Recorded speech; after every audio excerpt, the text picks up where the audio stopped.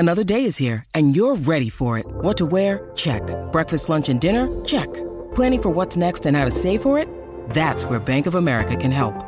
For your financial to-dos, Bank of America has experts ready to help get you closer to your goals. Get started at one of our local financial centers or 24/7 in our mobile banking app. Find a location near you at bankofamerica.com/talktous. What would you like the power to do? Mobile banking requires downloading the app and is only available for select devices. Message and data rates may apply. Bank of America N.A., member FDIC.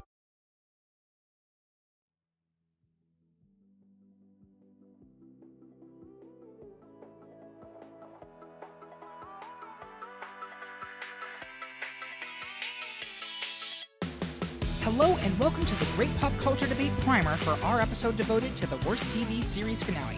I'm Eric Resniak, and I'm going to tell you everything that you missed in Part 1, which is available exclusively to our Patreon supporters and covers all the Round 1 decisions that went from a top 32 to a sour 16. Part 2 of the episode will be available to everyone tomorrow on all podcast platforms.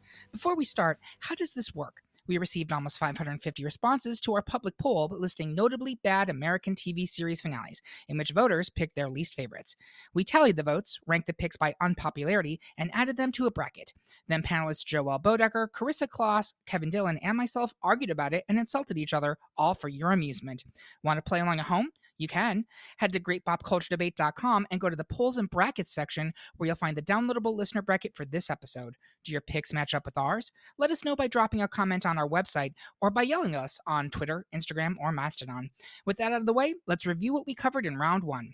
First, the panel was evenly split between ultimate number 1 seed Game of Thrones and 8 seed Girls. GOT proved to be more of a Valerian dagger to our fans' hearts, and Thrones advanced. Next, another even split between 4 seed Seinfeld and 5 seed Scrubs. While the Seinfeld finale was polarizing, Scrubs committed the sin of being totally forgettable, and Seinfeld moved on. Next, in a supernatural teen throwdown, the panel said fangs, but no fangs, to 3 seed The Vampire Diaries, leading to the lycanthrope last bow of 6 seed Teen Wolf, and VD was victorious. Speaking of supernatural sluts, the panel sunk its teeth into 2 seed True Blood, which buried the suburban secrets of 7 seed Desperate Housewives.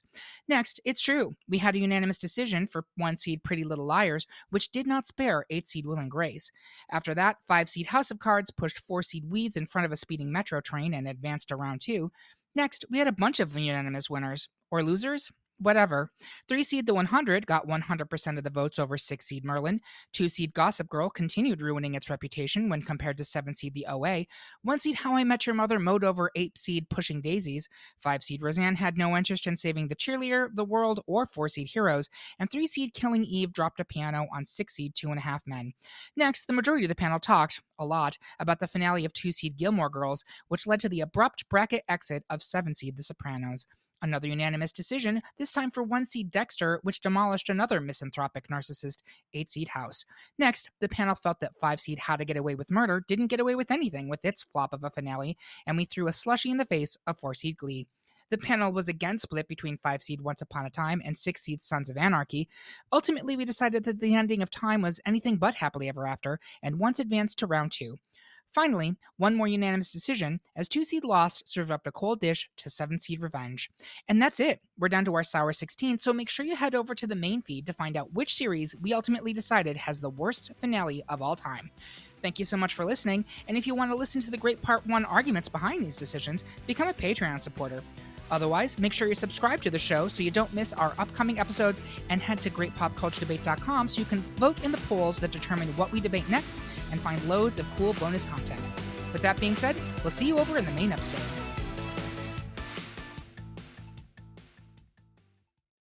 It's happening daily. We're being conned by the institutions we used to trust. The mainstream media is distracting us with meaningless headlines instead of focusing on the harsh realities facing American families. Time is short before something big happens, and that's why so many folks are preparing. They're becoming self-reliant by investing in emergency food storage from My Patriot Supply. Go to MyPatriotSupply.com and secure 4-week emergency food kits for each member of your family. Each kit contains tasty breakfasts, lunches, and dinners, averaging over 2,000 calories per day. Save $50 on each 4-week food kit you purchase. Plus, get free shipping on Ready Hour 4-week emergency food kits. You're not ready if it's not Ready Hour Foods. At My Patriot Supply, you can also get solar power generators, water filtration units, heirloom seeds, and survival gear.